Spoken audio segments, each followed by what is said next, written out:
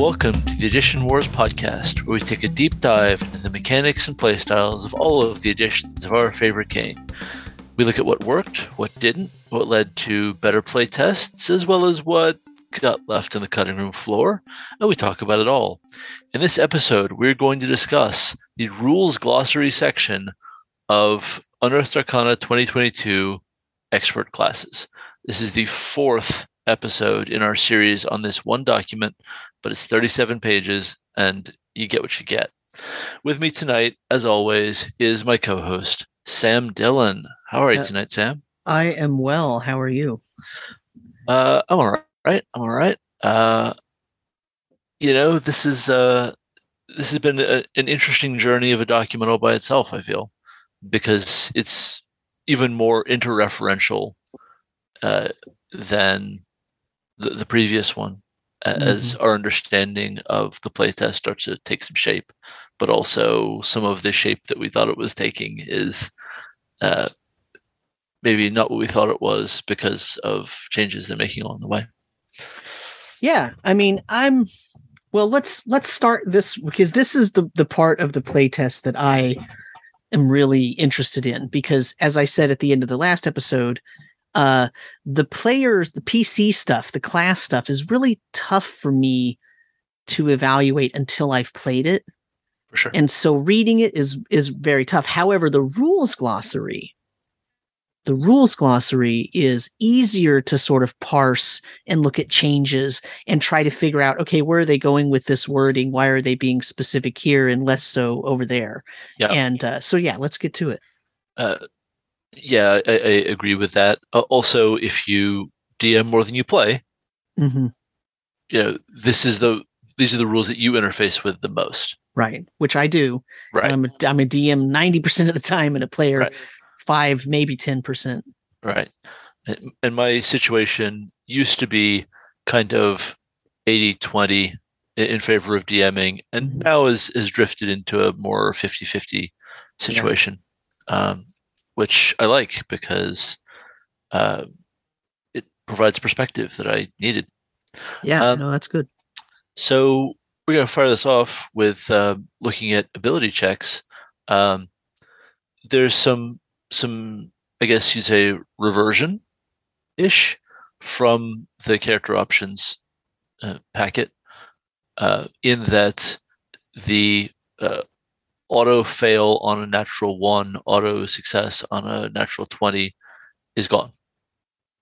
Right? Yep. Also, the way they express in text, the sort of style guide around ability checks has changed. And much like capitalizing like they're speaking in German or writing in German, I don't like this because this is not how people talk. It says strength check athletics or wisdom check perception. That is just breaking the flow of the thing, and if you're reading out to the players, you've got to rearrange the words to fit the way language works. Whether you're saying perception check with wisdom or wisdom check with wisdom perception, like I would like it if we were looking at more natural language, is what I'm saying. Yeah, I mean, the funny thing is, I often just use the ability because so many of the other games I play, which are more old school, use just the abilities, right? So I'm used to just being like, oh, a strength check. Oh, okay, acrobatics if you want, that kind of thing. Right. So it doesn't really faze me that much, but I get where you're coming from. And the thing for me is that what this is saying to me is they're trying to be more rules texty than natural language, right? Right. And I've been sort of not a fan of that, as you have throughout this series of episodes. Yeah. Whereas for me, like, it doesn't faze me at all, and I like it a lot because I'm used to reading very textbook style rules texty type of writing. So it really, I'm like it's just sort of part and parcel with what I do as a career to take that stuff and turn it into more natural language and present it and talk about it. And so it doesn't, it literally, like, I just don't even think about it. So, in fact, what I do is when I read something and it's a little tiny bit confusing or it's not clear, that's when I pitch a fit, right? Like I did on the first episode when I said, don't tell me it's an example and then give me the real rule. Like, give me the rule, then give me the example. Sure. So, I think it's more of a preference thing, but the question is, how does that affect the players? And for me, like, if you want to say that something is an ability check, then it makes sense to say which ability it's tagging first. So I have no problem with the ability being first. No problem with that in the world. I've gotten used to that since 2014.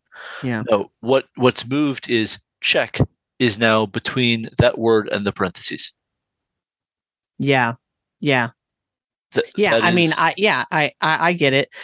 But here's the thing for me is, like, why go through all this if they're just making these all D20 tests, right?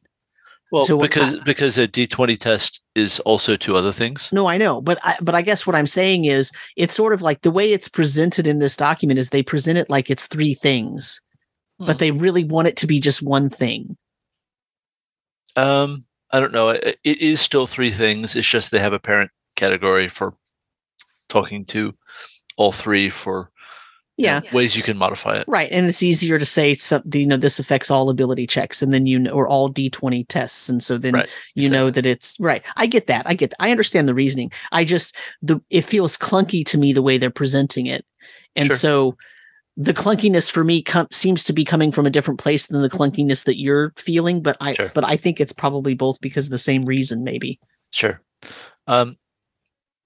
Anyway, the typical difficulty class chart is still about what it was. Mm-hmm.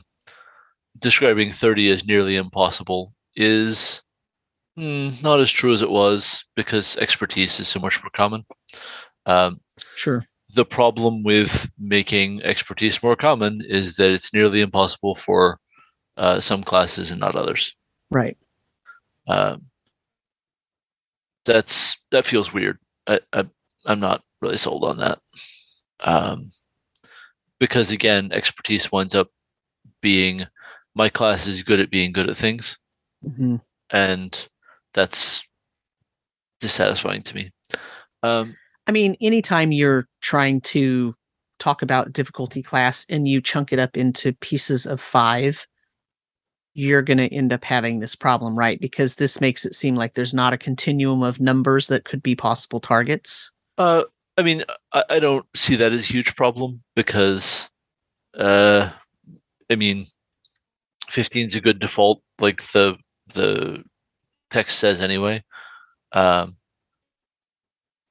I guess what I'm saying is, if it seemed like more of a continuum, you wouldn't have to have nearly impossible as a 30. You could just have it be the end of the linear line, right? It's nearly impossible. Right. And my point is only that getting an additional 2 to 6 points on every ability check of a particular type, or 2 particular types, or 4 particular types, or however many you wind up with. However many times you take that feat. I mean, that's a real change to the conception of bounded accuracy. Right. Oh, for sure. Yeah. Right. But the thing is, and so this is where the issue comes in, right? That nearly impossible suddenly doesn't exist when you throw bounded accuracy out the window. That's what I'm saying. Right. And I'm just saying that it would be a little more palatable to even think about if you actually showed this on a continuum rather than here's an endpoint. It's nearly impossible. Not really. Yeah. Right. I hear you. Yeah. All right. So moving on. Armor training. We talked about armor training. It's called armor training rather than armor proficiency because you don't apply a proficiency bonus anywhere in it. Right. That's it. That's the deal. Right. And honestly, in any time that you can remove meanings from words like the word proficiency, if you can remove meaning from it and have it mean only one thing, it's much better and easily understandable. So, yep. I'm totally good with making that not armor proficiency. Yeah, and this is still within the span of natural language to me. Like Right. armor training means sure, okay, that's still intuitive to read. Yep. Sure. No changes to artisans' tools from the previous packet. Mhm. Standardized at 15 gold pieces apiece. Yep. Bit weird. Whatever. Don't care. I mean, whatever. It bothers me more with musical instruments because harpsichords. I've heard of harpsichords, people. Mhm. We'll get to that. And here's the thing, right? Aren't musical instruments 20 GP a piece, right? And then like gaming supplies are like 1 gold piece, right? Yep. Anyway, I don't know about you, Brandis, but I have spent far more than 1 gold piece on gaming supplies. I'll have to talk with my financial advisor about that. You mean rabbit?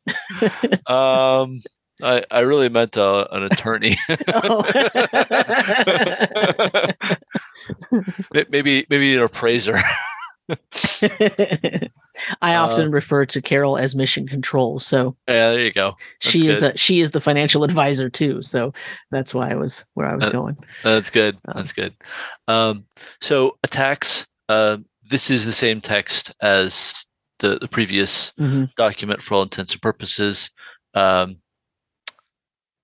attack roll is unchanged text, except that it specifies this Unearthed Arcana article uses the rules for attack rolls and critical hits found in the 2014 Player's Handbook. Right. That is the hard reversion to NPCs can crit, spells can crit, the whole deal. Right. So arcane spells we already know about. So next after that is Barkskin. Barkskin got a rewrite. Oh, you mean temporary hit point skin? I mean druid heroism. You mean temporary hit point skin? Yeah. Yes. But like Barkskin almost never got used before because it was so seldom worth a second level spell slot to get someone's AC up to 16. Because how much is that actually increasing it? So you'd be surprised. Maybe my Bard 4 Rogue 6 only has a 14 AC. There's your problem. And a 14 AC is effed up. That's not good, mate. You got to work on that. I know. Anyway, that's a separate issue, but yeah. I get that. Okay, you see, here's the thing: is I can't argue that it wasn't used and it wasn't useful, especially as a second level spell. But don't leave the name. Just introduce this and say this used to be called Barkskin, but we're going to name it something else, and it's taking the place of Barkskin.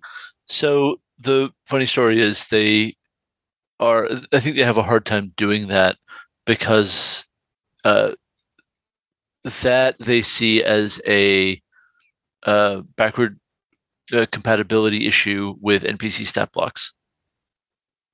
They need to retain the spell names as much as possible for backward compatibility, even if the effect has changed. Even if the school has changed. Especially if the school has changed.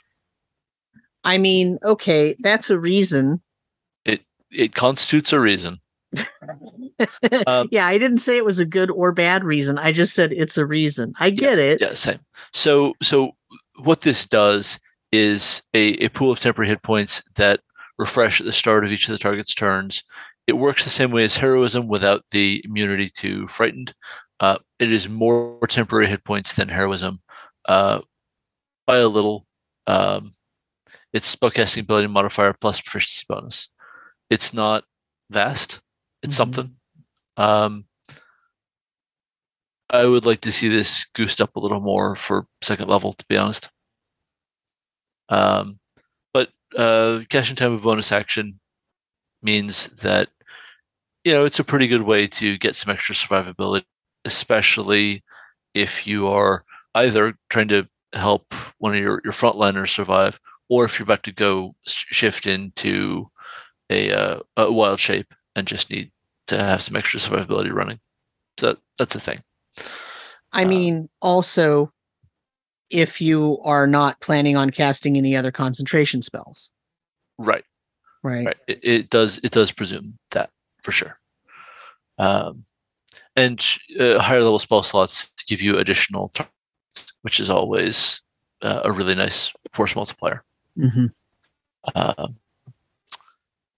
Let's see. Blind Sight has shown up. My only, just to be clear, my only problem with that was that it's just not Barkskin. I mean, it's still Barkskin to me. Barkskin is about AC is no more a given to me than Barkskin is about the durability of temporary hit points. Those kind of both work to me. But if it doesn't work for you, all right, fair. I'm just, like, are we going to start changing the what all spells do, but we're going to keep the name the same because we can't lose backwards compatibility? This is kind of a conversation for a different episode, but to be honest, I'm not sure we're actually really going to retain backwards compatibility. Like, this is not, I know they keep saying it, but if you notice what they say, it's in adventures and stories. Right. I think that adventures are going to retain a high level of backward compatibility. I think that monster stat blocks are going to retain a meaningful, if not absolute, level of backward compatibility. Player-facing content, magic items will probably be fine. Most magic items will probably be fine.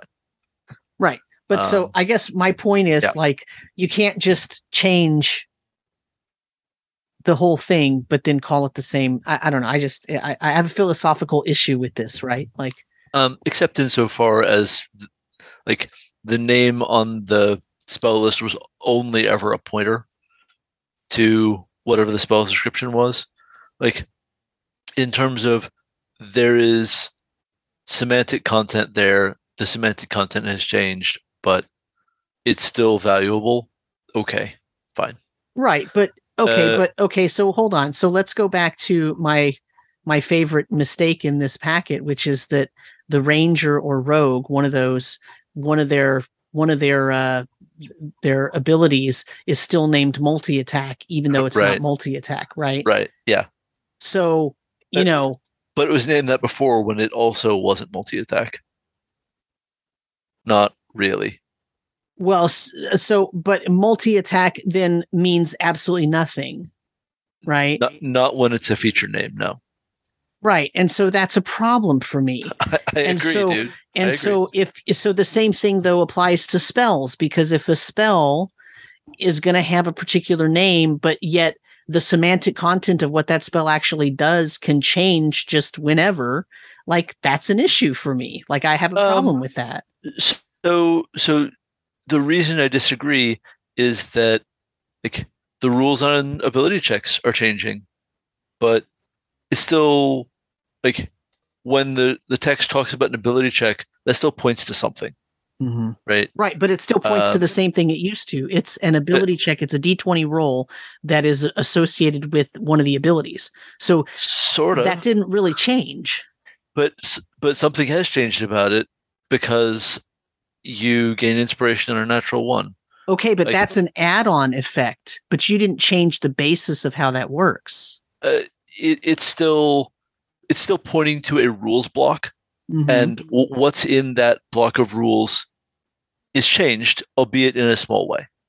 Right. And I don't disagree with that, but that's, you're just now having a fancy way of describing that any kind of header is just a placeholder name and you can put whatever you want in there. And I understand that concept, but my problem is that doesn't work for me.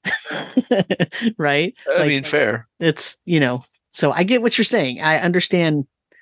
And I agree logically with what you're saying. Yes, I agree. But I don't like it. I don't like it. What I would say is the tactical usage of Barkskin is still reasonably similar. It's just useful in a wider range of use cases now. It is there to help you resist damage because it's a defensive spell. Okay. Mm-hmm. It isn't about AC anymore, because that use case was only helpful to characters who were quite low AC, right? You probably weren't going to spend this even on someone with 15 AC because the second level slot for 1 point of AC is probably no one's best move. 14, maybe 13, getting pretty likely. Not a lot of characters run around with 13 AC and go to the bard to fix it for them. Sorry, the druid to fix it for them. The druid is probably using bark skin before they shift into their wild shape. Based on the changes to things like the ranger's beast companion and summons and so on, I vaguely suspect that we might see druids with a sort of artificial stat block rather than pointing to Mastiff or Black Bear or whatever and using that stat block, which I very much welcome. I thought that I always disliked that. I thought it was a disaster.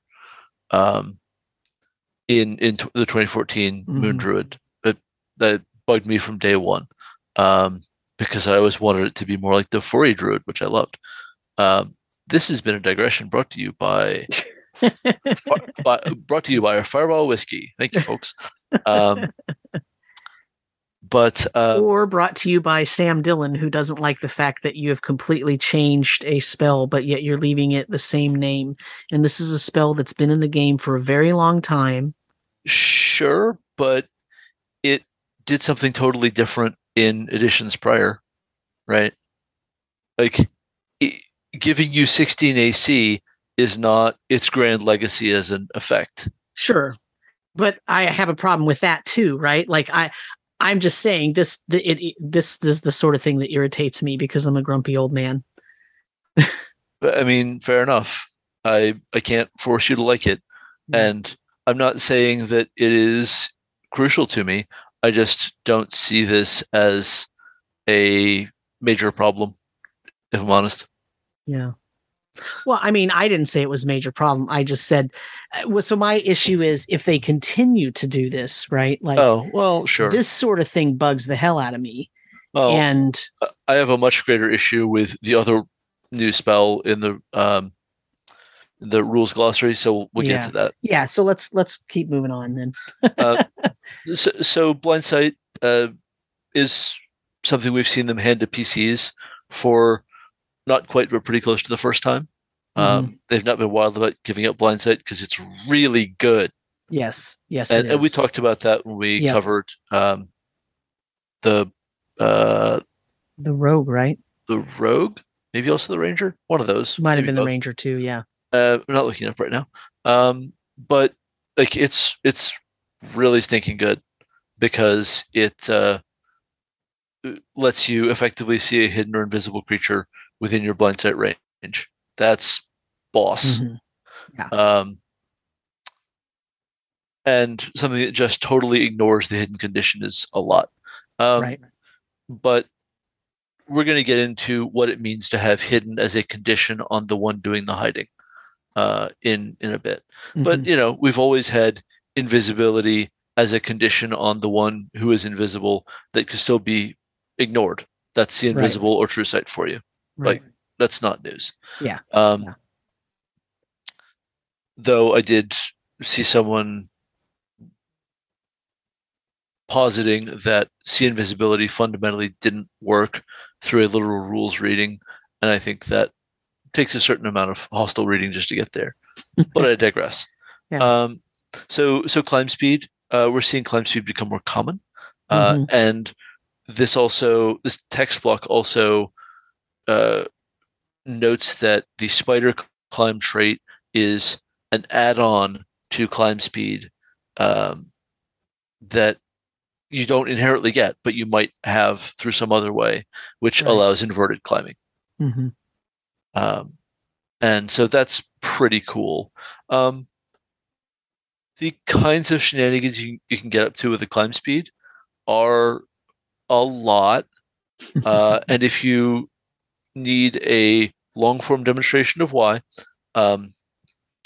Nintendo released a game called Breath of the Wild, which would like to demonstrate to you through the person of Link at length the game rules.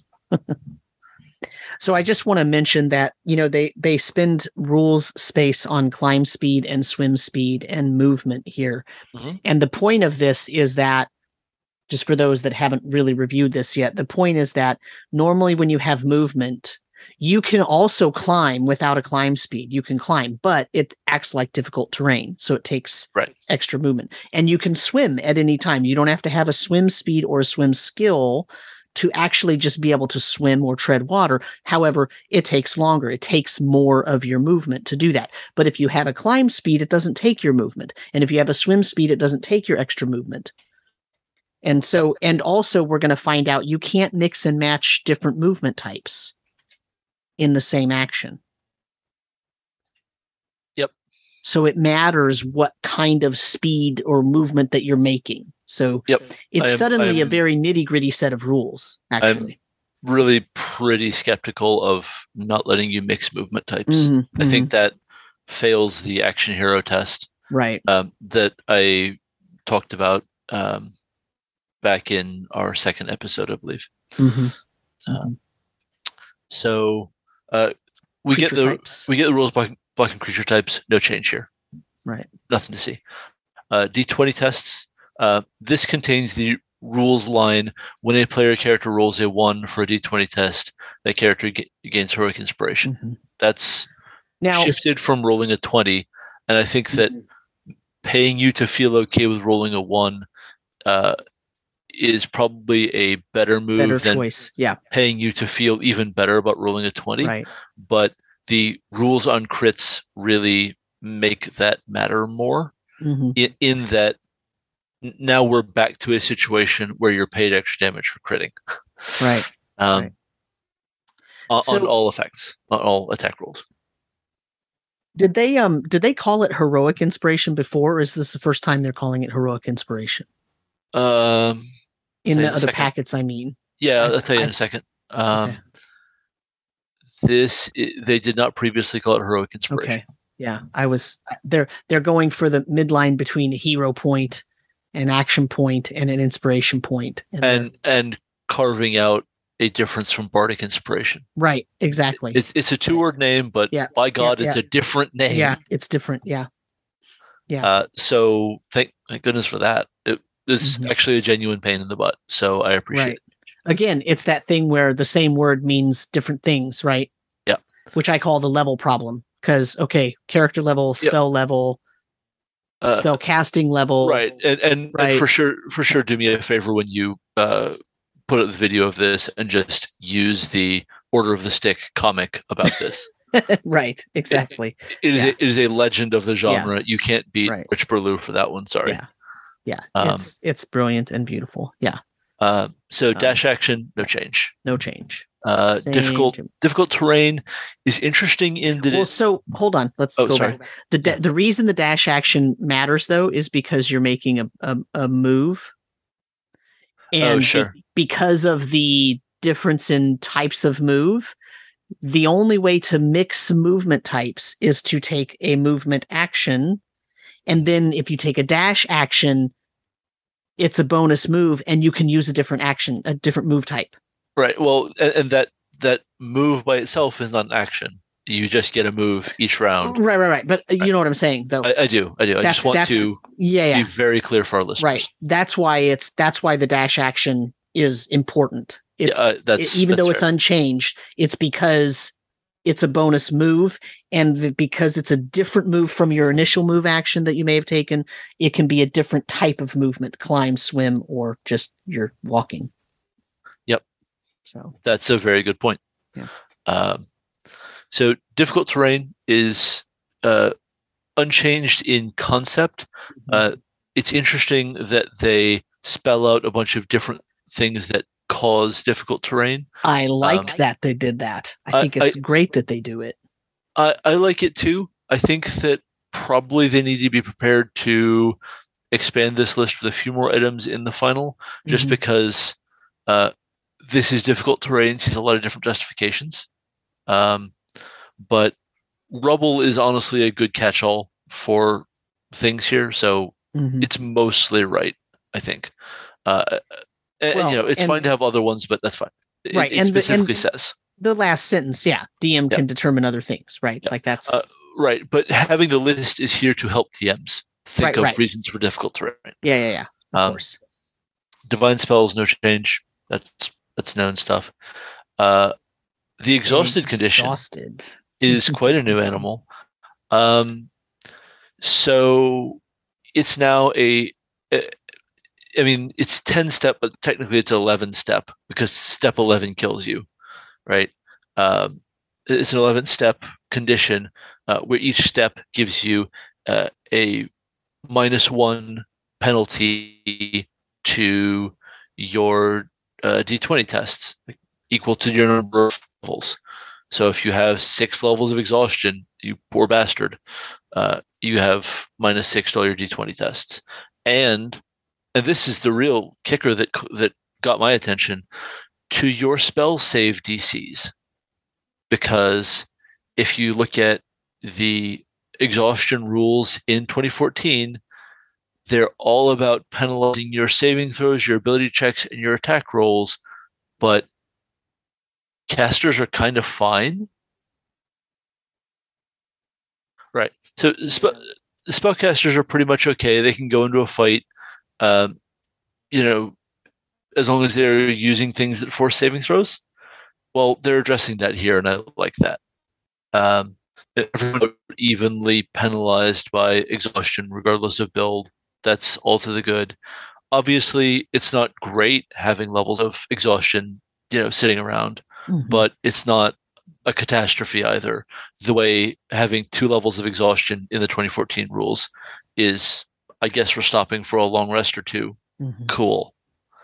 And the other thing is, this is much easier to keep track of and just deal with. I mean, the idea of every level of exhaustion doing something different and those being cumulative is just a heavy load to remember. Like, even though it's not even that much stuff to remember, it's not like you can't remember it, but it's hard to remember different disparate things and which one applies now with my 2nd level of exhaustion or which one applies with my 3rd level of exhaustion. Here, it's every level is still cumulative and it still gets worse, but it's the same effect, but worse.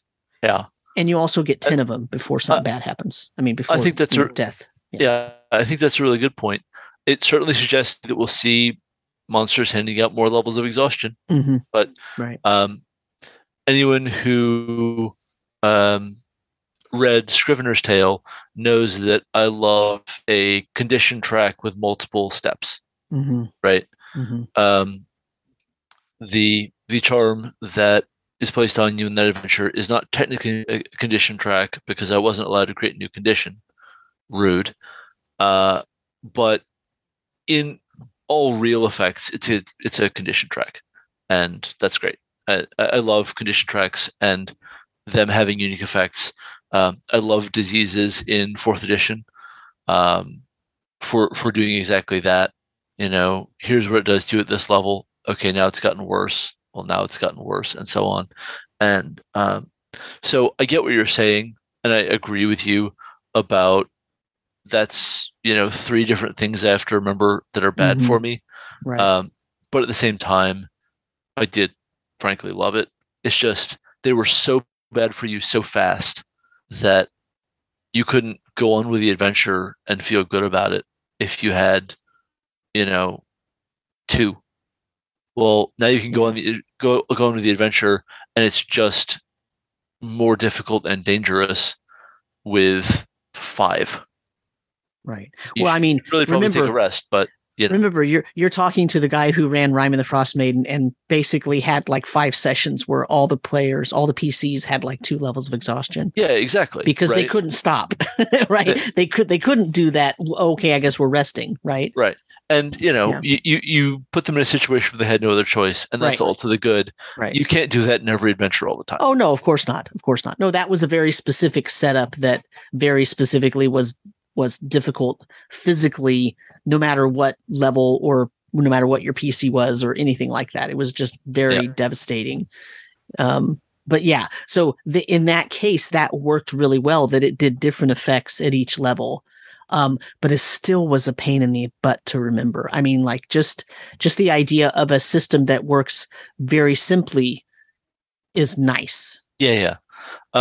And finally, you purge exhausted, one level at a time with long rests, which means you might well need a full week of rest, which is relatable.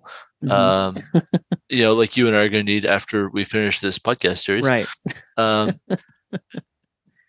But keep in mind that Rangers recover one per short rest, so they could reasonably recover from even the most serious exhaustion in a single day. I think that is a little weird. And I think that with some of the other changes to long rests that we're going to get to, it makes it a little bit of pushing in opposite directions. But again, we'll get to that. What I like about the exhausted condition is that it is a lasting consequence. It's going to stick with you for maybe the whole adventure, and not be totally gone until you get home. That's pretty cool. Yeah, I mean, it's funny. I don't think it's weird in the Ranger, because I think it's trying to be thematically appropriate with a person who is outside a lot and therefore has basically acclimated to getting a good night's sleep on the hard ground with a twig under your head. You know what I mean? Sure. That idea, right? But then, well, so would the druid. And you know what I mean? And though they might not get that ability, we haven't seen them yet, but so it's kind of right now I'm okay with it for the Ranger, but then if that same logic doesn't get pushed out to other certain classes, then it's going to kind of lose its, suspension of disbelief for me. Right. Right. Like if only Rangers are tough burly boys and barbarians are really the sort that need a soft bed at night, but not too soft because they're getting on in years. That would be unfortunate to me. Right. And druids. So those are the three, main ones. Right. Agreed. But yeah. So anyway, we can move on. So ultimately I like the exhausted changes. I think it's still very punishing, but it's at least it's very clear now, and it has a very clear way to resolve it, and it's not so punishing that it makes you immediately take a long rest as soon as you hit 2. Right. And I'll also be curious to see if Greater Restoration still purges all of your levels of exhaustion, or some, or what, because that's a way to turn a pile of money into no exhaustion. Right. But it's also a big burden to place on your healers starting at 9th level. So a curiosity. We'll see what happens there. Expertise, no change. They just have to have the rules block because it comes up a lot. Fly speed. Flying is another movement mode, and so you can't land and walk without dashing. Right. Bit weird. But okay. The cool change to fly speed is that you are no longer knocked out of the air by becoming prone. You don't fall until you're incapacitated or restrained. Right. It always bothered me that a knockdown effect used on a dragon might readily do 20d6 of falling damage. Right. Yeah. Makes no sense. Just because prone is so cheap in the sort of continuity of conditions. They'll let you hand out prone all day. Ask a trip strike or tripping attack from Battlemaster. Just it's super cheap. Now it certainly still means that a monk with stunning strike is a great way to pull dragons out of the air, but okay. Right. Can't have everything. Yep. Here's my gaming equipment for 1 gold piece. Yep. Well, it's more than one game in all fairness. Yeah. Okay. Yep. So grappled is yeah. grappled is unchanged, I believe, and from the character origins packet, and Yeah. um, I think that in the end we're going to wind up needing to see one more way to escape that is something active you do in your turn. I'd really like to see escape also become part of disengage. Mm-hmm. Because if you don't get to make a save, if you have no way to attempt to save other than a forced movement effect on your opponent, then that means you're ending your turn, seeing if you pass your save, and still standing within melee range. There's no getting away in that model. That's a problem. It makes grappling very strong.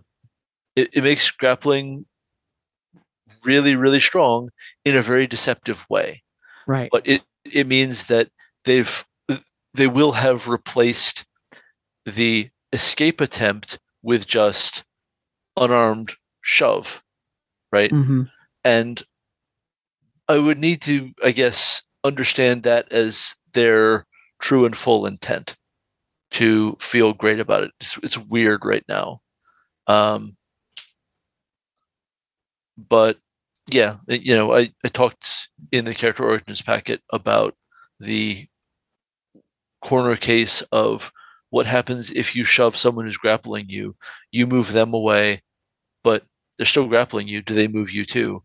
And that isn't solved in this phrasing, but you could read movable and you could read escape, and 3 or 4 different people could have a different thought about those two combinations of rules along with the move rules, right? Or along with speed. Yes, and I want that clarified. That was my point in the previous. Me too. That, remember, I mean, we had a whole conversation about it. I think it was on episode 1, right? I'm calling the listener's mind back to that. Yeah. What's the shove? Where are you getting the shove rules though? Because they're in here, right? Unarmed strike. Oh, it's an unarmed strike. That's right. And so it's way down here. So let's go down there for a second.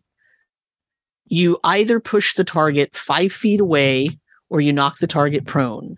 This shove is possible only if the target's no more than one size larger than you. And so that's a melee attack, basically, an unarmed strike melee attack. I think what they're going for, and here's why I wanted to hit this, right? I think what they're going for is that grapple, because you use an unarmed strike to grapple, and you use an unarmed strike to shove, you're basically talking about 2 characters using unarmed strikes against each other until one of them loses. Right. Which is not a great use of grapple, to be perfectly honest. Maybe. Not as written. It's really good stickiness if you need someone to be stuck there and not get a move. But the thing is, you can shove someone even when you don't have a free hand, because you're just using your body and your legs count. Right. You can shove someone with a headbutt, as far as I can tell. Right. So that's a thing. But going back up to where we were, to page 32, the grapple condition hasn't changed from the previous packet, right? There's still some ambiguity here, right? But it's a problem. But in all fairness, now that we've seen both the Tavern Brawler feat and the Grappler feat, I'm seeing how this is starting to click together, and I'm feeling more charitable toward it. There's just still some ambiguity that needs resolving. That's it. I'm just cringing at the idea of going back to a grappling situation that takes 2 pages to describe and resolve and hit every single case that you might, every combination of actions and cases that might come up, and having to say, well, in that case, this thing is what determines the tiebreaker, or in that case, this doesn't work, but this other thing does. And I'm really not into that. The first edition grappling rules broke the game. Oh, for sure. Right. And the third edition grappling rules broke the game, not in terms of being overpowered or anything like that, but just in terms could be overpowered. Right. But I just mean when I say they broke the game, it's like as soon as that was attempted and as soon as it became part of the game, it's like, okay, everybody go take a break because now we got to figure out the flipping grappling resolution here. Right. It's going to stop everything and slow us down to the point where now we have to spend a ton of time trying to figure this out. And I don't like that idea. Yep. I would rather them be simple and unrealistic. I don't know how that got combined into stupid, but I would rather them be simple and unrealistic than too complicated, hard to parse, confusing, and difficult to resolve. Right. And I think that they can probably still tighten this up. And keep the cool functionality that's here, because Tavern Brawler and the Grappler feat add up to some pretty cool functionality that could be a whole playstyle. Sure. So I hope that we'll see it remain a viable playstyle as an add-on to otherwise weapon-using characters. So that brings us to the guidance spell, which has been very contentious on Twitter. It's shifted from an action to a reaction. And it is very much in the same space. Well, I'll get to it, I promise. It's shifted in the same space as Bardic Inspiration, right? And so it's a reaction triggered by you or a nearby ally failing an ability check. It applies the D4 only to that roll, potentially turning that to a success. And you can only be the target for a guidance spell once per long rest. So that rides on the target.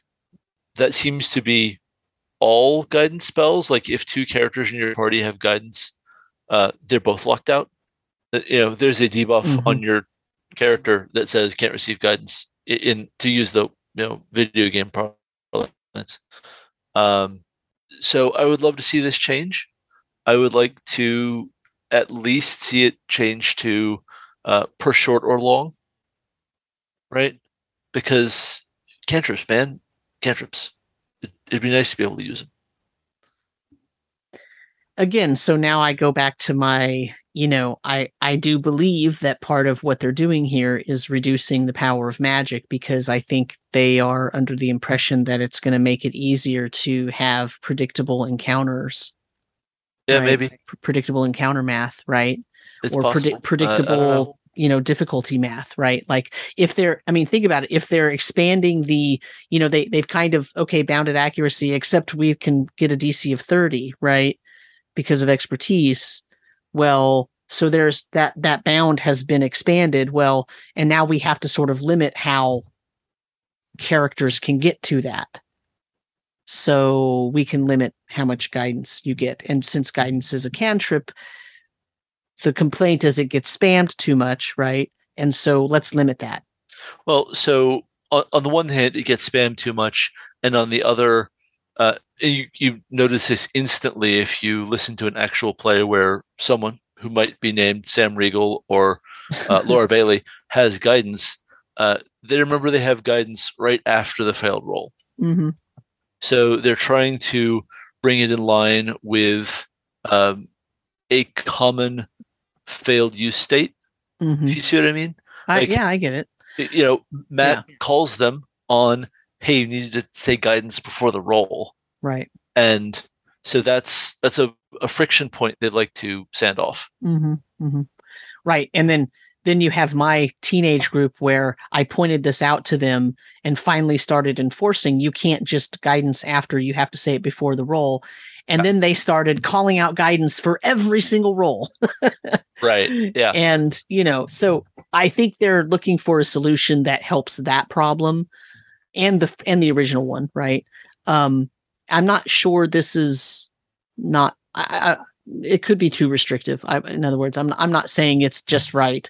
It might have gone the pendulum swing a little too far. Right.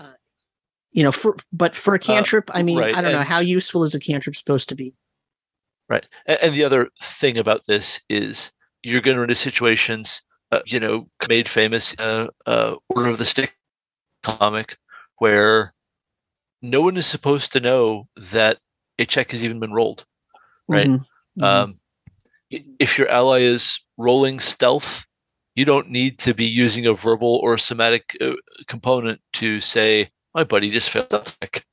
Right, right. Or my buddy just failed a bluff check. Well, you just use components. Why? No reason. Shut up.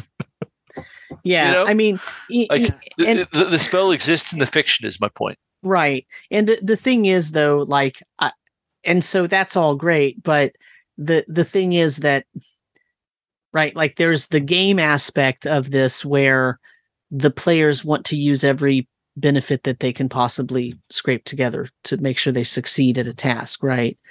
Yep. And then there's the in narrative universe aspect where, yes, the spell exists in the narration. Right. And so it wouldn't make sense. It's sort of like if a rogue walks up to a door and listens at the door and then tries to search for traps, and they roll really low, and so the player knows that they probably did not succeed, and that if that door is trapped, they're going to get hit with it. Well, but the DM has to tell them that it's a failure before they can even trigger the roll. No. So I'm just saying, like in universe, here's the thing. Yeah. If the player rolls a 1, the player themselves knows, right? Yeah. But the rogue in game may or may not know. Like, it's possible that if they were trying to sneak somewhere, or they were trying to be stealthy and they make a lot of noise because they stepped on a big twig or whatever, then yeah, they know that they probably failed their stealth roll. But, for like checking for traps on a chest, if they roll a 7, they probably think they failed, but they don't know. So if the DM says, well, you don't find any traps, to that player, they might think, oh, I didn't get it right. Like, I failed that roll. But the PC themselves in the narrative universe doesn't think they failed. They looked for traps like they always do. Yep. So they wouldn't need a guidance. That's a really good point. Right. And so this is part of what I try to sort of teach my teenage players, that, there's this is one of those intersections of player knowledge and PC knowledge where, there is some element always, of course, of playing the game and you're rolling dice and you're trying to succeed at your tasks. But sometimes, right, like there was one time when one player did something and they were trying to like do a diplomacy, or they were trying to convince somebody of something. I had them do a persuasion or something, and they rolled really low. Mm-hmm. But high enough that maybe it could pass, and they were like, well, what if I guidance, and what if I do this, what if I could do that? And I said, like, you would be offended that this other PC over here wants to cast a spell on you now after you just made your persuasive argument. Because to you made a really good argument. Yeah. And the PC doesn't know what that D20 die roll came up as. And you think you made a really good argument. And for this other Yahoo over here to say, hey, let me give you some guidance on that, and you're the expert on persuading, you're mad at this person because they're basically saying you're not good at the thing you're good at. Yeah. And they, it's one of those things where there is there is a line somewhere between the game and what the PCs know in universe. And most of the time it doesn't matter, right? Yep. But this is one of those spells where it suddenly makes it like it's where the fourth wall and the narrative wall intersect. And so sometimes, so I still don't know if this is a good fix for it. I still don't know. I'm undecided on it. No, I think you're making some really good points. And I think that, like, once it comes to the level of the character action, probably the character logic needs to be there for it.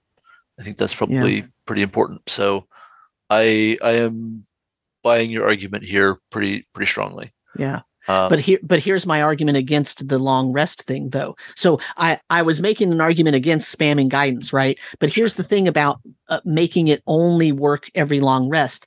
Well, so that's some sort of like it's a divine spell. So it's some sort of divine or natural power that comes in and gives you that extra 1 to 4 to your roll, right? It gives you the little oomph in your ability. Well, how come then you can't do that again for a whole day? How come you can't benefit? The caster can cast it again, but the PC can't benefit. What's where's the narrative there? Like, what is the narrative saying there? The god has already helped you as much as they're going to for that. Unless you're casting it as a primal spell. Now what god is it? Mother Earth? The natural force? Yeah. The natural force is only able to give you the tiniest modicum of help 1 time per day.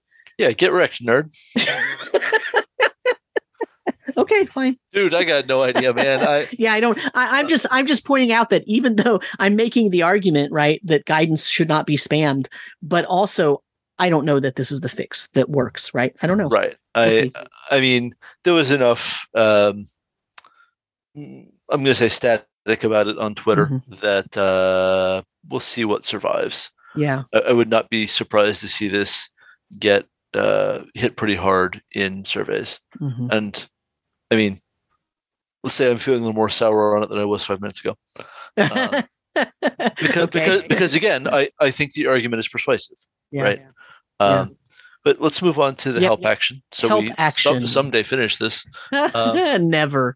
Anyway. Clearly. So the change here is that you can only provide assistance on ability checks when you are proficient in the skill. You have to be proficient to render aid. Right. But that also touches on there really can't be ability checks on a logical level for which no skill applies, because then you couldn't help with them. Like, no one can help, with maybe an exception cut out for initiative, because you can't help with initiative. That's fine. Whatever. Right.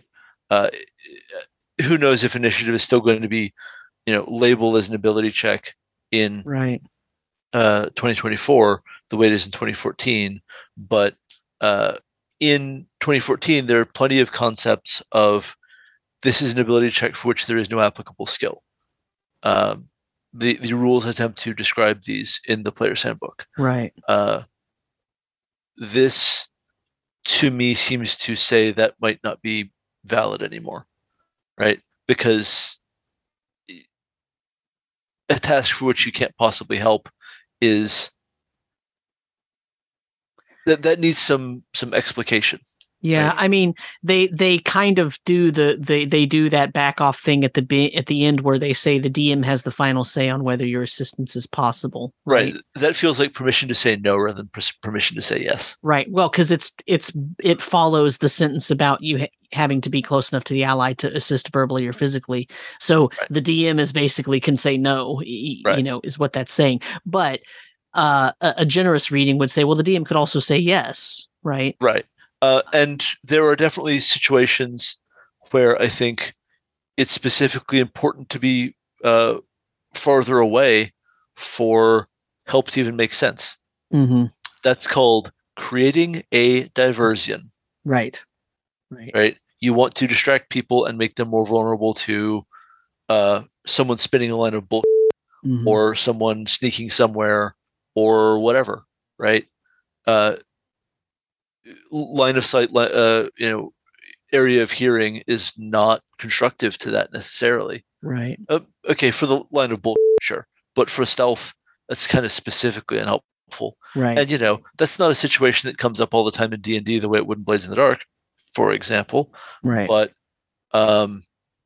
recognizing that as a cool thing that players want to do might be nice. Right. Well, and it does sort of call to question, okay, well, now you have assist attack roll as one of the help actions. Couldn't you also have, we could think of a bazillion assists that you could do, like what you're just describing. Assist via diversion could be a help action that doesn't right? So, in other words, uh, assistability check sounds like a broad statement, but because it suddenly only applies to something you're proficient in, it's not actually very broad. It's relatively narrow. Whereas creating a diversion, well, do you have to have proficiency in persuasion or intimidation to create a diversion?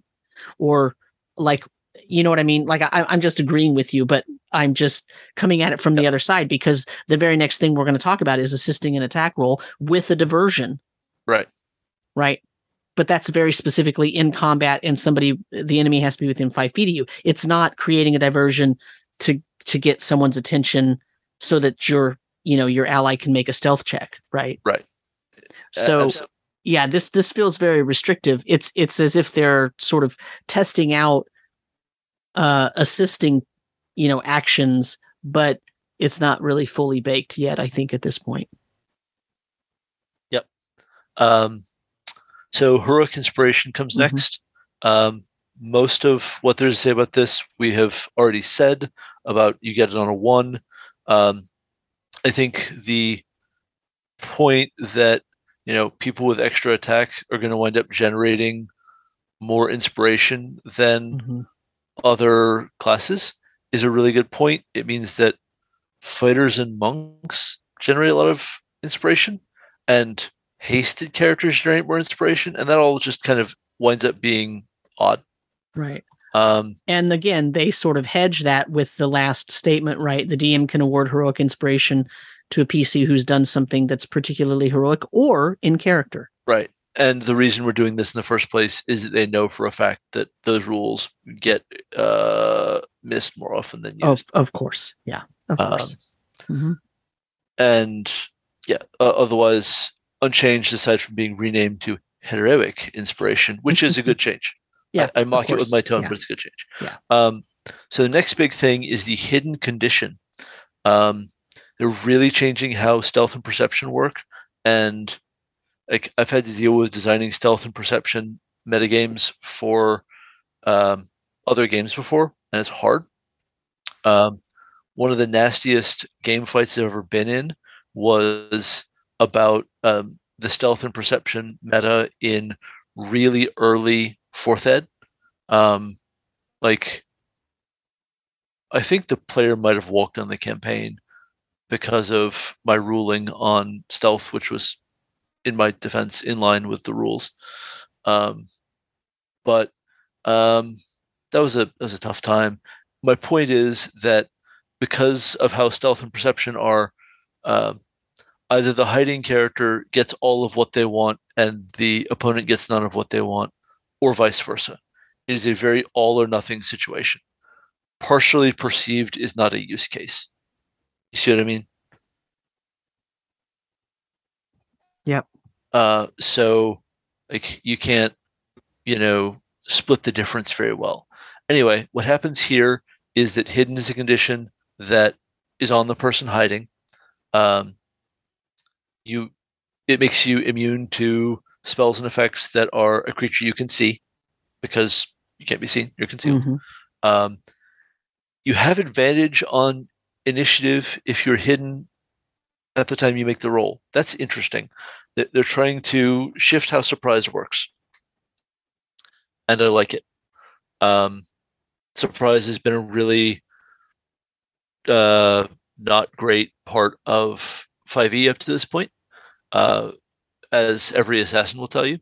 And so if all surprise does now is advantage on initiative if you start the combat hidden, like, okay, I can probably live with that. It isn't much compared to I get just a free round of attacks, suck it, right? But okay, at least it's consistent and fair, and contained in the rules. It applies disadvantage on attack rolls against you and grants you advantage on your outgoing attack rolls. There are only some cases where it's even obvious how you would attack someone who you couldn't perceive. You'd have to know what square they were in, and they would have to not have enough cover to prevent you from attacking them. It's kind of tough and hooks into the hide action that requires 3/4 cover or total cover. So I don't know how that interacts with the sharpshooter feat. It lets you ignore half and total. Ignore 3/4 cover. Like, are you not hidden from them behind 3/4 cover because they ignore it? That's probably not right, but it feels like a weird area of rules all the same. I'm not going back through the document to get the wording just right. I'm just not. And then ending the hidden condition, there are a series of different things that break hidden. You make a sound louder than a whisper. An enemy finds you. This is really thorny because for everything else that is hammered down very cleanly, what constitutes finding is actually not super clear. It touches on the search action, but also more than that, because one enemy finds you, you're no longer hidden from anyone. The hidden condition is denied to you completely. Is sort of, oh, I guess the enemy can just have a spotter? Is that a thing? So I don't sort of know how that is going to feel. Like, if there's a bazillion minions on the field and then one dragon with blindsight, for example, I guess you're not hiding. You just can't hide from anyone because an enemy finds you. You make an attack roll. All right, so we know about the Skulker feat that lets you retain hidden when you miss with an attack roll. That's an exception to this use case, but you have to emerge from hidden after you make an attack roll, right? That's pretty normal. You cast a spell with a verbal component. Okay, ouch. But boy, does it make Silent Spell look like a great meta magic if it's still in the game. Right. Or you aren't heavily obscured or behind any cover. So if the enemy walks around the wall, you aren't hidden anymore.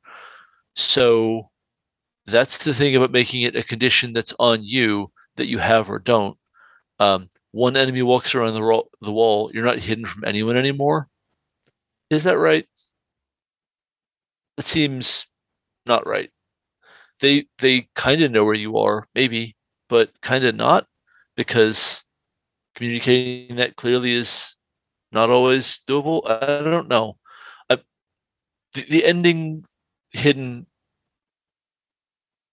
feels not there to me, and I'm being really nitpicky about it because it is so all or nothing in terms of whether the enemy can wreck this rogue or ranger or monk, I guess. I mean, I guess my thing about if the enemy walks around the wall, suddenly you're not hit, okay, you're not hidden, but you are still concealed, and you might have total concealment from many of the other creatures that are around there, or at least, almost total concealment, right? Right. So it's not a complete wash. You don't just suddenly, it's not like suddenly you're standing out in the middle of the room naked, right? Right. Maybe. Right. But their attack rolls against you no longer have disadvantage. Maybe. Because, like, the attack rolls having disadvantage doesn't seem to be, it isn't obviously stored in heavy obscurement anymore. We don't have those rules here. It seems to be stored in hidden, unless you also get that from heavy obscurement, which we'd have to see. It would make sense because they can't see you. It's like the blinded condition, right? Right. Which I assume will exist in some form. It might get renamed, who knows, but it'll exist in some form. Anyway, I guess this might be fine, but I would love to see them do a YouTube video getting into even painfully picky use cases. That brings us to the hide action, the one that puts you in hidden. So because we're getting rid of contested checks, to hide, you make a DC 15 deck stealth check that you have to be heavily obscured or behind 3/4 cover or behind total cover, and you must be out of any visible enemy's line of sight. Um, and then if you can see a creature, you can discern whether it can see you. The 3/4 cover and out of any visible enemy's line of sight, those seem to be at odds to me. I'm not sure how you're out of their line of sight if you're behind 3/4 cover relative to them. And here again, cover is always relative to other creatures, right? Mm-hmm. Because you can stand right next to a chest high wall with your crossbow, and the enemy has no cover from you as you shoot over the wall. None. Cover from them. And then, like, how does that work exactly? I don't want them to have to get into this level of nitpicky detail, but having come this far, they have to go all the way. Right? Anyway, I mentioned the DC 15 check. Your roll result, if you roll 15 or higher, becomes the DC to find you with a perception check. So there's still a contested check. They're just making it clear that you're setting a DC as the one doing the hiding. Right? The hide action doesn't talk about the search action, but the search action is very relevant to ending hidden. Yeah. Incapacitated is unchanged in all but one function. It's just that some of the functions were not well explained before. Your concentration is broken. I'm not sure that was written in the old incapacitated condition. It was written in the concentration rule. You can't take actions or reactions. Great. You can't speak. That's interesting. Maybe relevant for passing on information. And raising an alarm if you're an NPC, especially. Right. And finally, if you're incapacitated when you roll initiative, you have disadvantage on the roll. This is mainly about being woken up while you're encamped at night, right? Yeah. Yeah. So that's pretty cool. Influence action. So. Oh boy. So yeah. So I want to start by saying that this is identical or almost identical to rules currently found in the 2014 DMG. You can go back to our episode on the 2014 DMG with Newbie DM, and we covered that 2-page spread in detail. There was contention, not really between us as speakers, but between us and the rules. And a big part of this rule turns on the reminder in the text, this action can only be used on creatures controlled by the DM, and it isn't mind control. It isn't mind control. It can't force a creature to do something that is counter to the creature's alignment or that is otherwise repugnant to the creature. So a deep fundamental problem with all social conflict rules is that they work if everyone at the table is willing to be reasonable and use reasonable definitions of what the rules mean. Things start breaking fast if someone isn't willing to be reasonable and trust the DM to interpret things in a fair way. Is this repugnant enough to trigger the rule? They don't want that. Well, it's established they don't want that. That's why you're rolling. But does it rise to the level of repugnant? Right? Which, court cases have,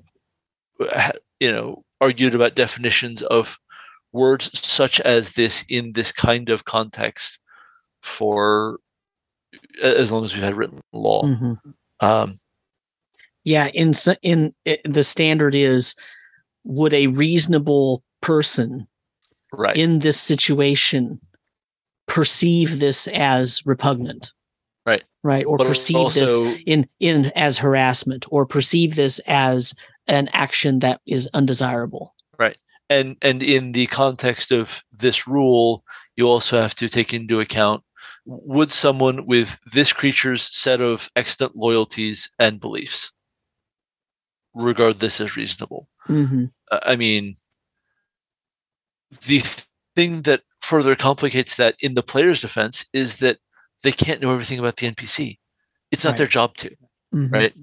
And so these rules will more or less work if you are willing to trust the DM and the DM is willing to have success be on the table some but not all of the time. There need to be things that are off limits to success. There just do. You're not going to walk into the throne room and with a roll of a 20 or a 25 or a 30 or a 35 on a persuasion check convince the monarch to yield their crown to you. Goodness, they've been waiting all this time for someone like you to show up in their lives because goodness, you're so charismatic. That's not a thing. And if you insist on it being a thing, then these rules aren't for you. You're not going to be able to have fun with them.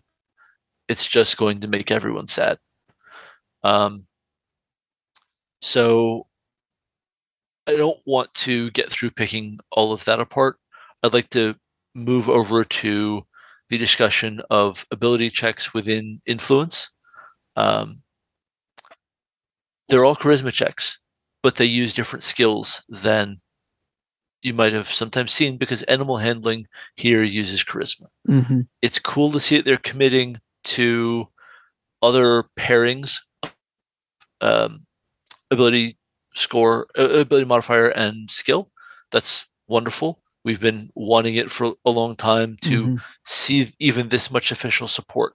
It's in the rule book, and they still don't do it really in adventures. Well, so and the problem is that it's in the rule book, but then on the official character sheet, they put an attribute next to each skill.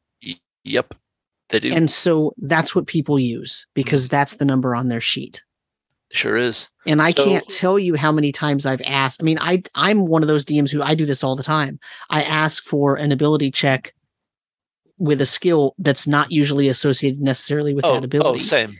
Absolutely. And the players are always fumbling around. Oh, wait. Okay. Well, let's see. What do I add? And it's like, okay. Yeah.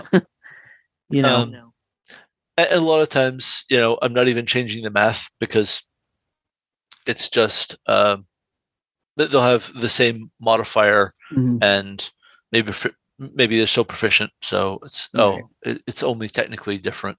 It's not even changing the math.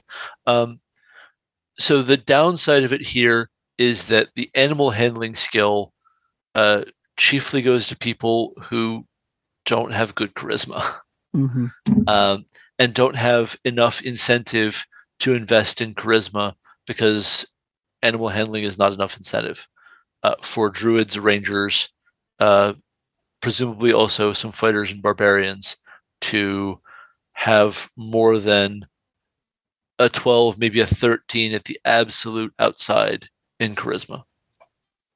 It's just not there. And I'm sad about that. It would be cool if they did, but I mean, especially if you're using the standard array, that's not happening. I'm sorry, it's not.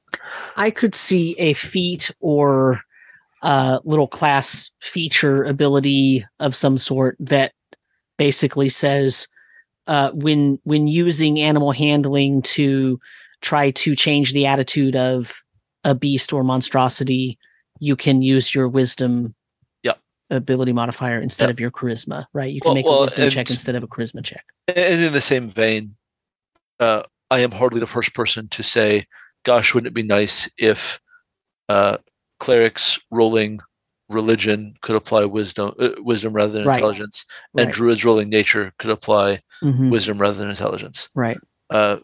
It, everyone has had that thought by now, Right. and the way that it really nudges clerics away from the knowledge domain and clerics and druids and bards away from the sage Mhm. background is all very unfortunate to me. I'd like to see that handled differently.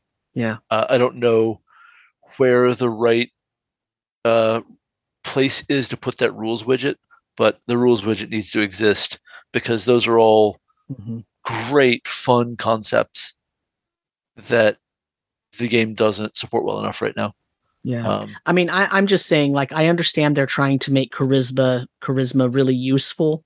Sure. For changing the attitude and influencing NPCs and beasts and monstrosities. And I agree that sort of makes sense, right? But you know,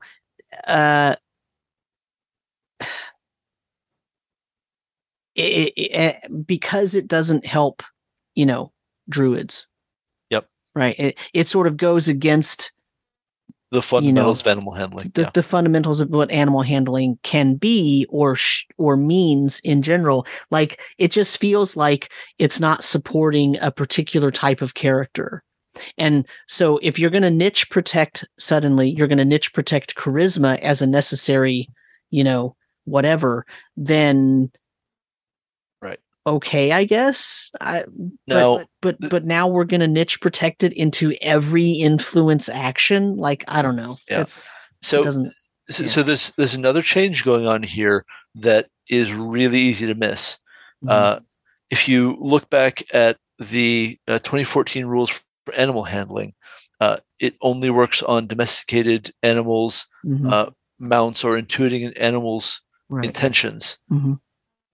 That's not really the same as this just works on influencing beasts and also monstrosities. No, I know. This is specifically not actually animal handling. It's trying to influence beasts, and that's why I kept saying beasts and monstrosities. Right. Because I just think it's really cool that animal handling influences beasts and monstrosities. Right. I think that's great. But what I'm saying is, like, I think that's really awesome too, except that now they've pushed it into the charisma. Completely agreed. Right. And so for me, that it's this weird sort of intersection of, we want to protect charisma as a necessary non-dump stat, which, by the way, I think they've done multiple times already, so they don't necessarily need that here. But I think what they're trying to avoid is saying, to influence and change attitude, we have to assign a different attribute for each type of creature.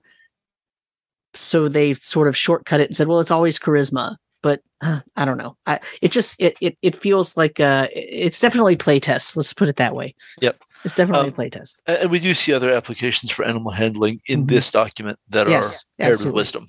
Yeah. So moving on to Invisible, honestly, just delighting some of the conversations about interaction. Because, folks, we could be here all night on just interaction. Right. On influence, excuse me. Yeah. So Invisible incorporates the surprise thing that I mentioned. If you're invisible, when you roll initiative, you have advantage on the roll. That's a subset of being hidden. It does the hidden condition. It is a superior condition to hidden that doesn't invoke hidden. Right. So next up is the jump action. We actually covered this in gruesome detail back in our second episode. I'm going to skip it now. I don't have anything else to say about it. The light weapon property is a huge change to two-weapon fighting. It's a change that has been desperately needed to make two-weapon fighting a thing that stays viable through getting more extra attacks. And it still does eventually get outweighed by just smashing things in the face with a great weapon. Because you're getting both of your d6s all the way up through your extra attack, rather than your one offhand attack. That said, it no longer uses your bonus action. So fighting with two weapons no longer breaks the Horizon Walker, Right. or Cunning Action, or Second Wind, or just pick whatever you want. There's so many things that didn't work because of using bonus actions. It does also create two-weapon fighting as a very viable thing for monks to do, and it, as a result, is a pretty big early game damage boost for monks. Unclear at this time, because I haven't done the math, how that would turn out in the late game.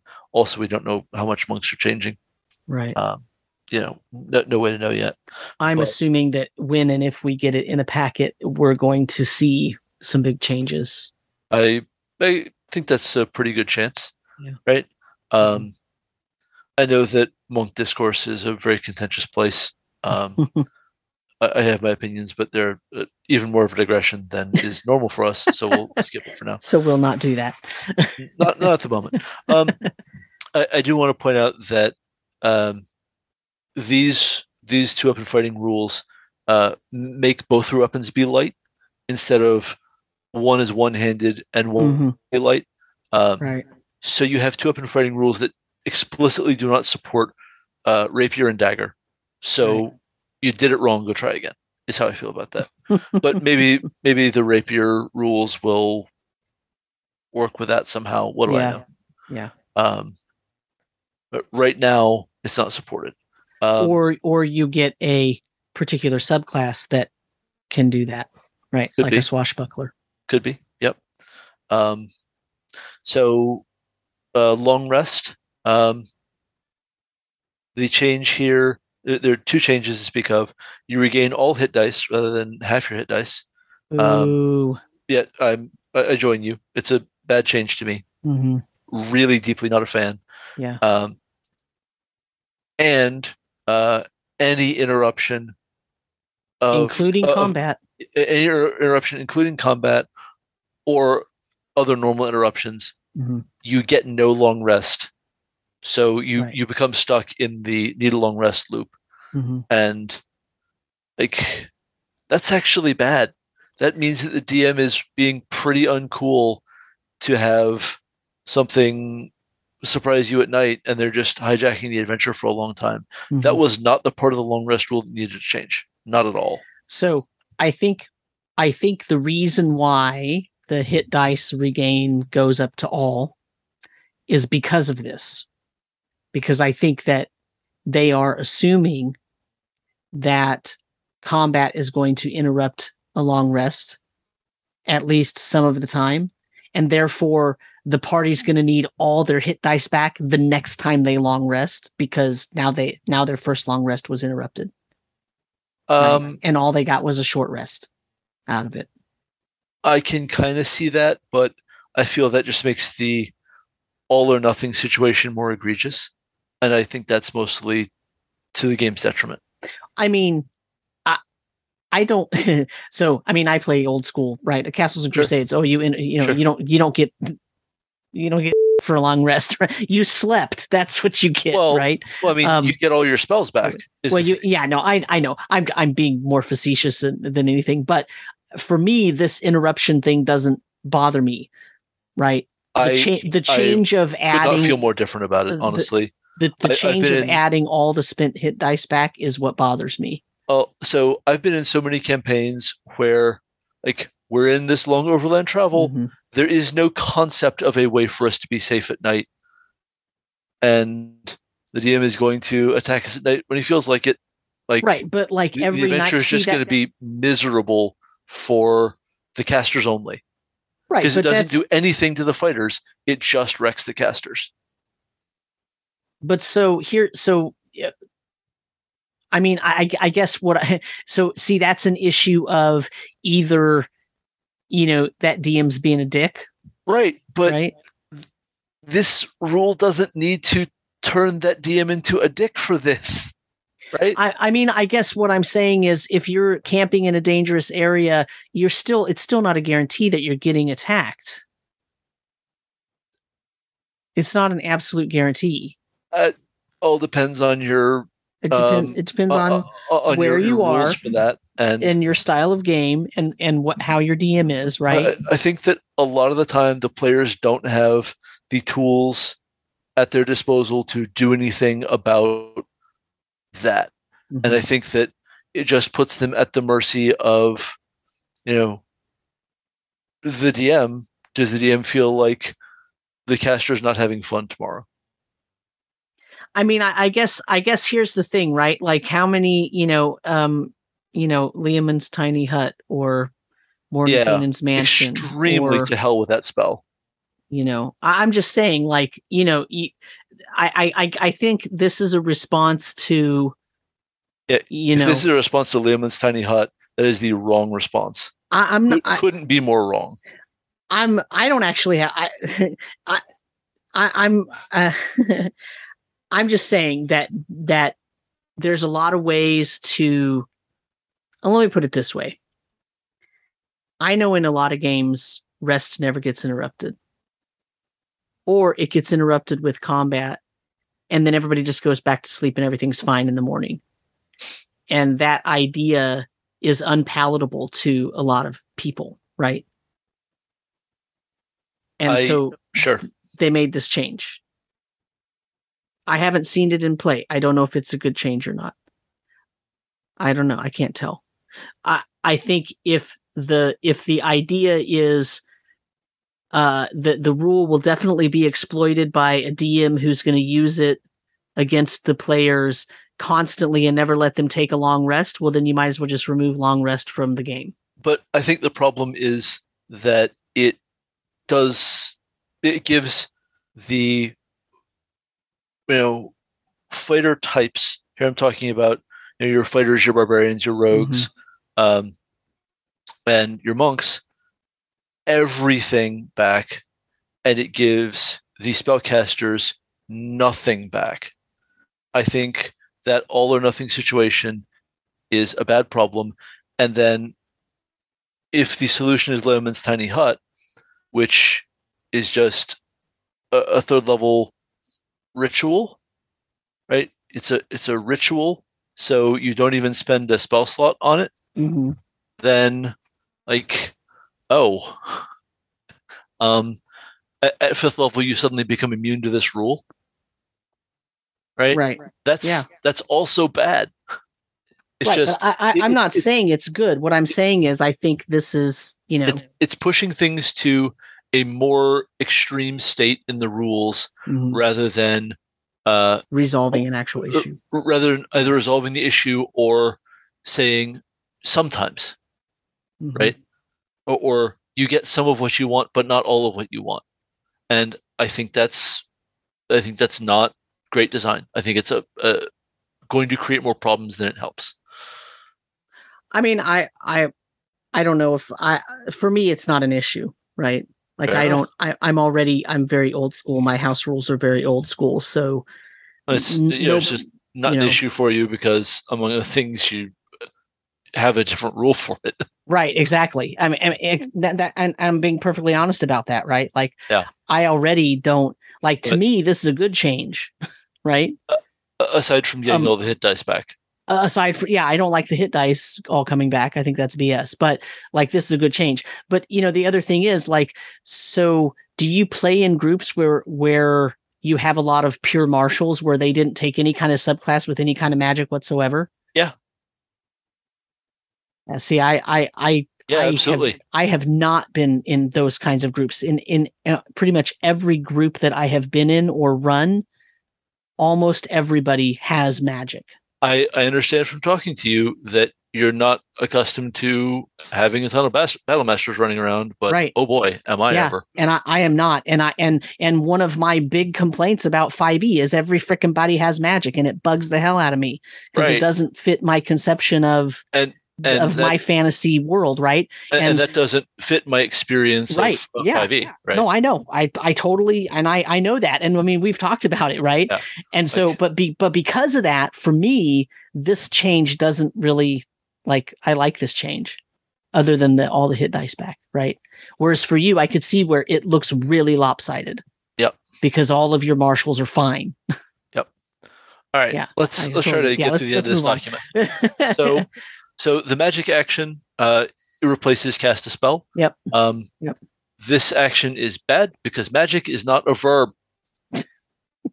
I agree. Let's move on. Find a damn verb. Yes. So move. Yes. What was wrong with the word cast? Like why is this? Well, so cast isn't enough, and spell is no longer accurate for creatures. For NPCs. Oh, right. Accurate. You're right. You're absolutely right. Yep. I was only thinking of PCs. I was only thinking of, You're right. You're right. Yeah. That's the issue. Okay. All right. Okay. So let's move on. Yeah. Anyway. Right. So in actuality, we've covered move really thoroughly already. Yeah, we did. But yeah. Let's see. You can still break up your move.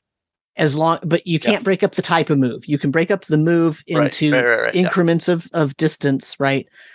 Difficult terrain still slows you down, same as the original rule. You can move around through allies, all that stuff, same as before. All of those rules are basically the same. You can move even around or through a space with a creature who's 2 sizes larger or smaller than you, or through a tiny creature. All that's the same. The difference is that if you have a climb speed or a swim speed, that's now those types of environments do not cost you difficult terrain. Okay. Yep. But the same thing I said before, where you cannot mix and match your speed types in one move. Yep. All right.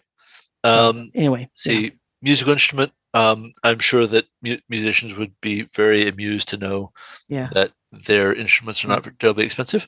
Well, I mean, they spent 20 gold pieces, just like I spent only 1 gold piece on all my gaming stuff. I mean, this totally tracks. Checks out. Yep, checks out. Primal spells, blah, blah, blah. Spells already covered. Yeah. So ritual casting, if it has a ritual tag, you can now cast as ritual, full stop. Yep. And otherwise, it's the same as 2014. Yep. Okay. So the search action, I have an issue with being an action. We've covered this before. Mm-hmm. If you're going to use it in combat, then an action feels like a lot. If you're using it out of combat, of course, you don't care that it's an action. Right. And so here's the thing. This is also why I don't like the magic action, right? Okay, go ahead.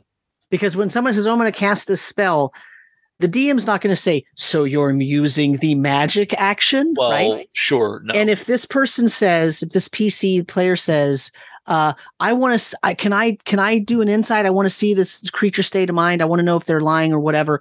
The DM's not going to say, so you're using a search action? Like, right. It's just insane to give it that kind of moniker, right? I understand what they're doing. They're trying to put this set of actions or activities under a particular heading. I get it, but it's just dumb. I'm sorry. It's just dumb. I'm not wild about it in that sense. Telling you different things you can use your skills for is great. Agreed. Medicine still needs more to do. Yes, while I'm here. Yeah. Creature's ailment. Oh, thanks. Yeah. Yeah. Cool. Are you down with the sickness? No. All right. Yeah. So, the other part of this is you would be using your action to search for something hidden. If you don't have something that lets you use it as a bonus action, and like, okay, I found it. It can just go hide again because I used my action. Right. Yeah. Now I can't follow it. Yes. Right. Yeah. Like I can move to where it is because I still have my move, but yeah. All right. Well, and it's sort of a big game of hide and seek where you never get an attack, but they do get an attack maybe if they have something, maybe cunning action. So, yeah. I mean, this,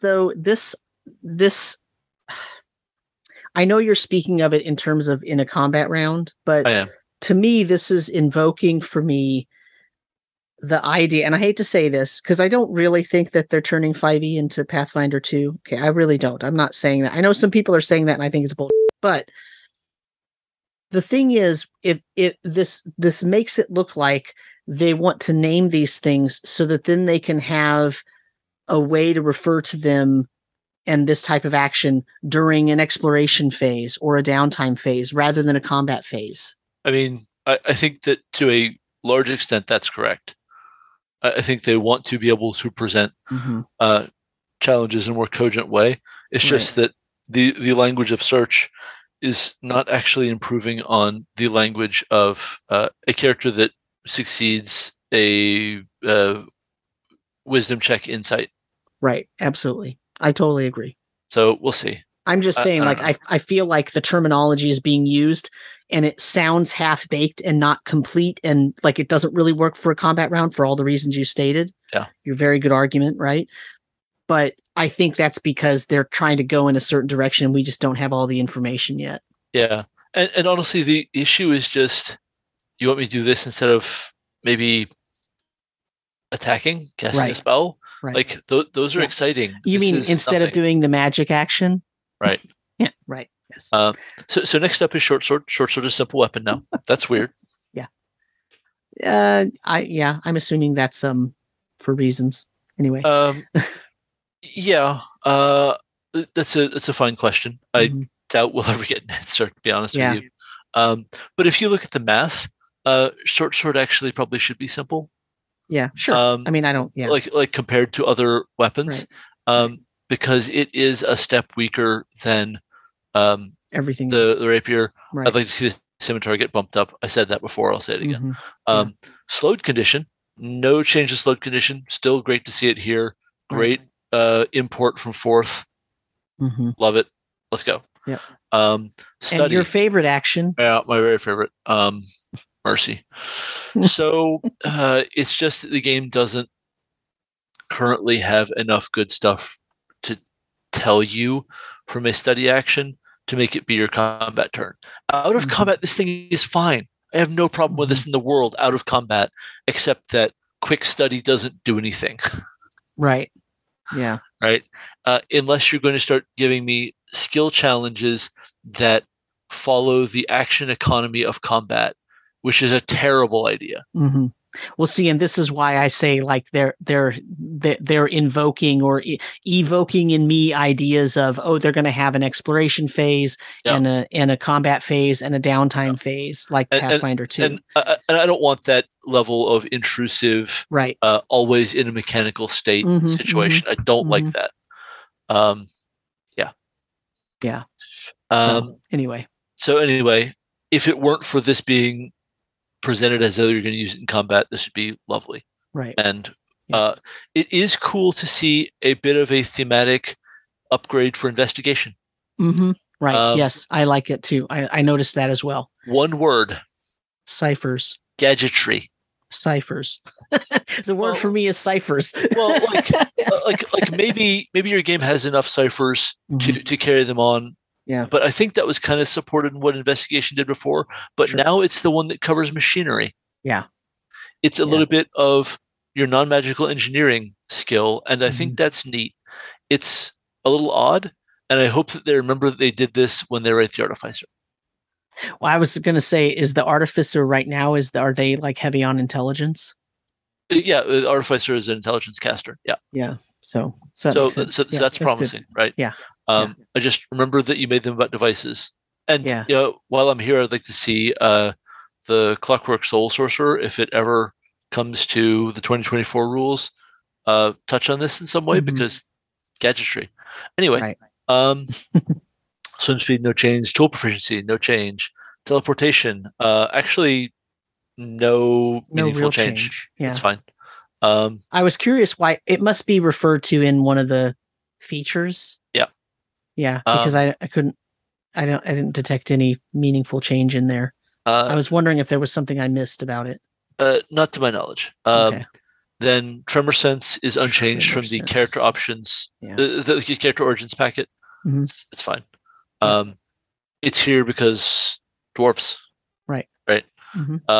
Which I like. I liked that. Right. Yeah. I thought everything I saw suggests it was very, very popular. Right. Yeah.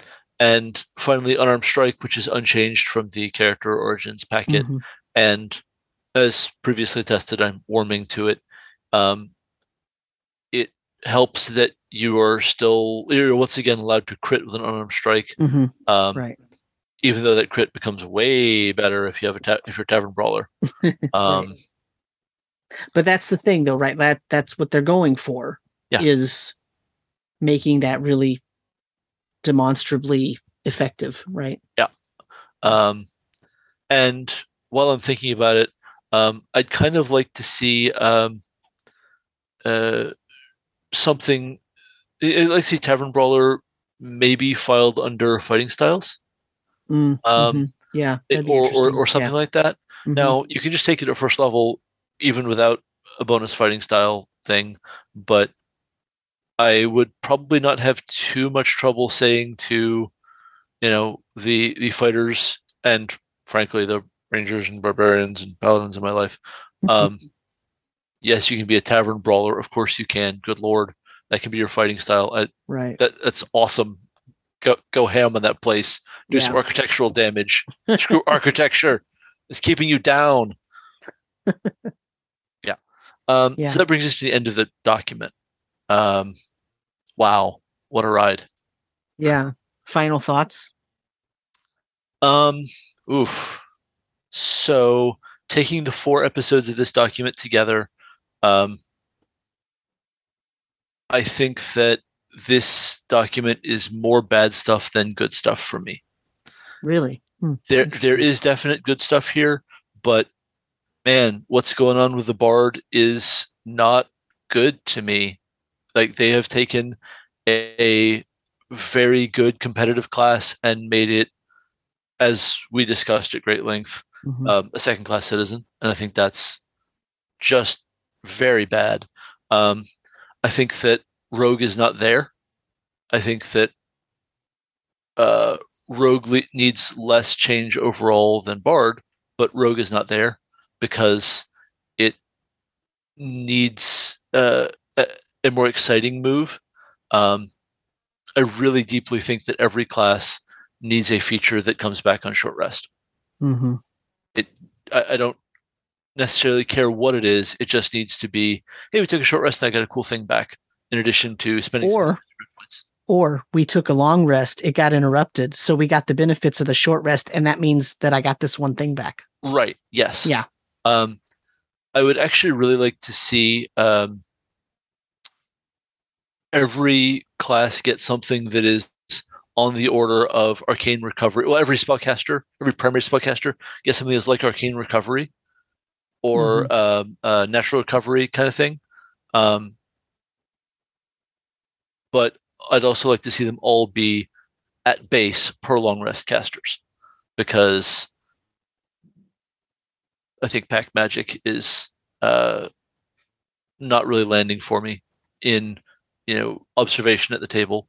It can be good if someone is really enjoying Eldritch Blast as a primary play style, but I don't love it. Yeah. It is not my deal. I like more varied cantrip use, to say nothing of spell use. Right. And I'm very strongly influenced in this by my wife, who is playing a warlock and is, as I am, replete with opinions. Well, and like in my D&D brief game, our warlock had a problem because they just simply didn't short rest very often. Yeah, that, like, needing short rests much more than everyone else needs short rests is a problem. Yep. The rogue having no need for short rests whatsoever is a problem to me. I would like to see Font of Bardic Inspiration go to the Bard much, much earlier, so that they're getting paid for short rests. Second level is fine. Let's do second level. Could be first, whatever. I don't care. Yeah. Most of the feats are fine. There are a few that could maybe stand to be more exciting. All of the epic boons need to be more exciting. Yeah. All of them. Yeah, those felt like phoning it in. And actually, all three of the subclasses are missing something. Of them, Thief is in the best shape to me. The Hunter, I mean, Conjure Barrage is terribad. It is a bad use of your action unless enemies have done you the favor of standing in formation. I'd like to see Hunter's Lore do like one more thing, because what gets me about this is just there aren't enough vulnerabilities in the game to be something you take advantage of. So maybe I'd really like it if Hunter's Lore told you how many legendary resistances they had left. Yeah, so just for the audience's edification, at 6th level Hunter's Lore, you can call on the forces of nature to reveal certain strengths and weaknesses of your prey. While a creature is marked by your hunter's mark, you know whether that creature has any immunities, resistances, and vulnerabilities. And if the creature has any, you know what they are.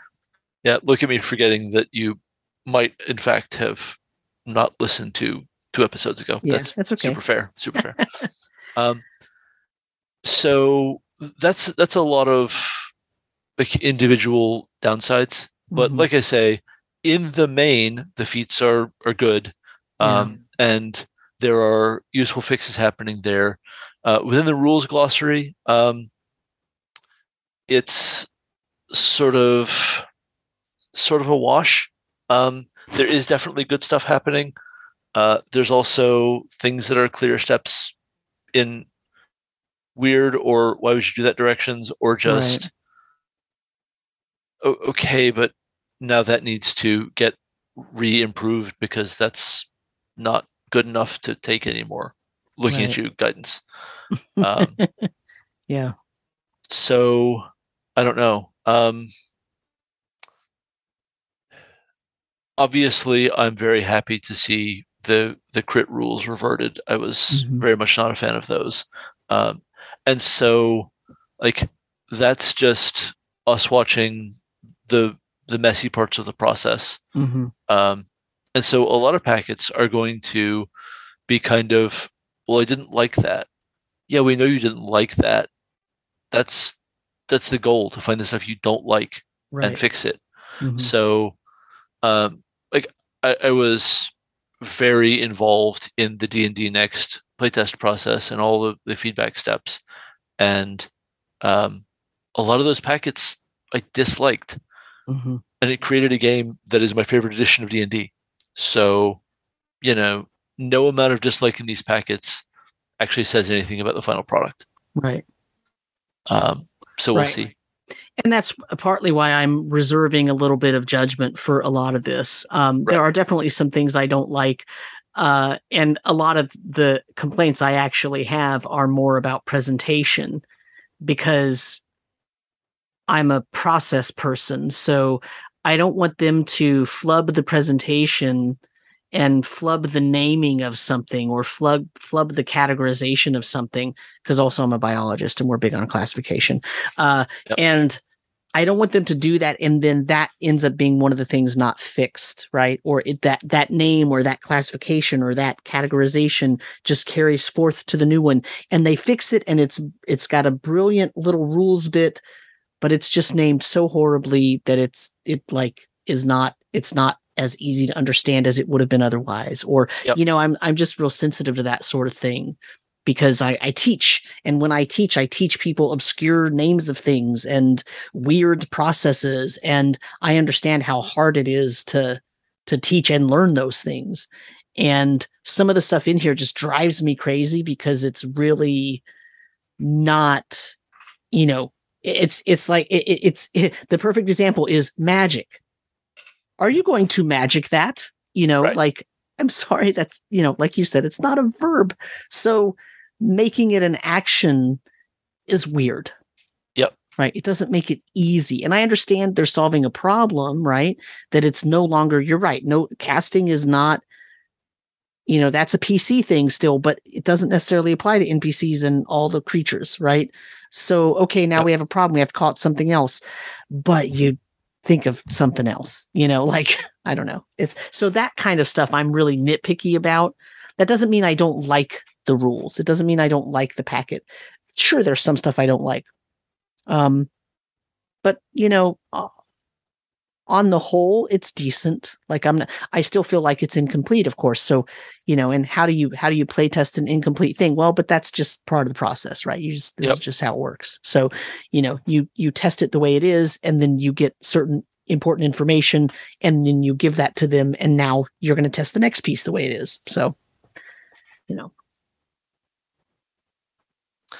Yep. So anything else? Oof. We have said so much about this that I think even I, with my bottomless well of opinions, I'm going to leave this be. Yeah. I really hope that our listeners have enjoyed this and found it to provide perspectives on things. Mm-hmm. Many of which they'll, of course, share because, we're not that ultra. But maybe there are some things they hadn't thought about or such. And hope you've enjoyed two people having a fun conversation on your ride to work or wherever. Yeah, or whatever you're doing, working out or painting minis or cleaning getting a project dishes done. Yeah, doing the dishes. Yeah, whatever you're doing. I hope you're enjoying it. So, Brandis, where can people find you on the internet? Well, you can find me on Twitter at Brandis Stoddard. I write for Tribality.com. My personal blog is BrandisStoddard.com, and my Patreon is Brandis Stoddard. How about you, Sam? You can find me on Twitter at DMSamuel, or you can go to my website, rpgmusings.com, or you can search YouTube for RPG Musings and find, for one thing, find these episodes here. If you're listening to them in podcast form, I actually have been putting them up also in video form so that you can see the document as we go through it. And you can also find me on the Tome Show's Discord channel. So if you want to hop on there, tweet at me and I will tweet you an invite. Otherwise, thank you for listening. And we do really hope that you enjoy okay. So Brandis and I really like talking to each other about this stuff. That is true. Because this is our main hobby, right? So, and also part of Brandis's job, right? So it's his job to talk to me. so not really, but we enjoy it a great deal, right? It's more of a vocation, really. It's more of a vocation. Yeah. We enjoy it a great deal, and we hope that our audience does as well. So I just wanted to say that we're not doing this just to hear each other talk. We're doing it for everyone else's edification and benefit as well. Well, let us hear from you, and if there are more things you want to hear us talk about, I expect that much of our schedule for the rest of the year is going to be spoken for, as we have the 12 Days of Edition Wars to record. But we'd be happy to put it on our someday list. Yeah, that list is growing. Anyway, have a good morning, afternoon, evening, night, folks.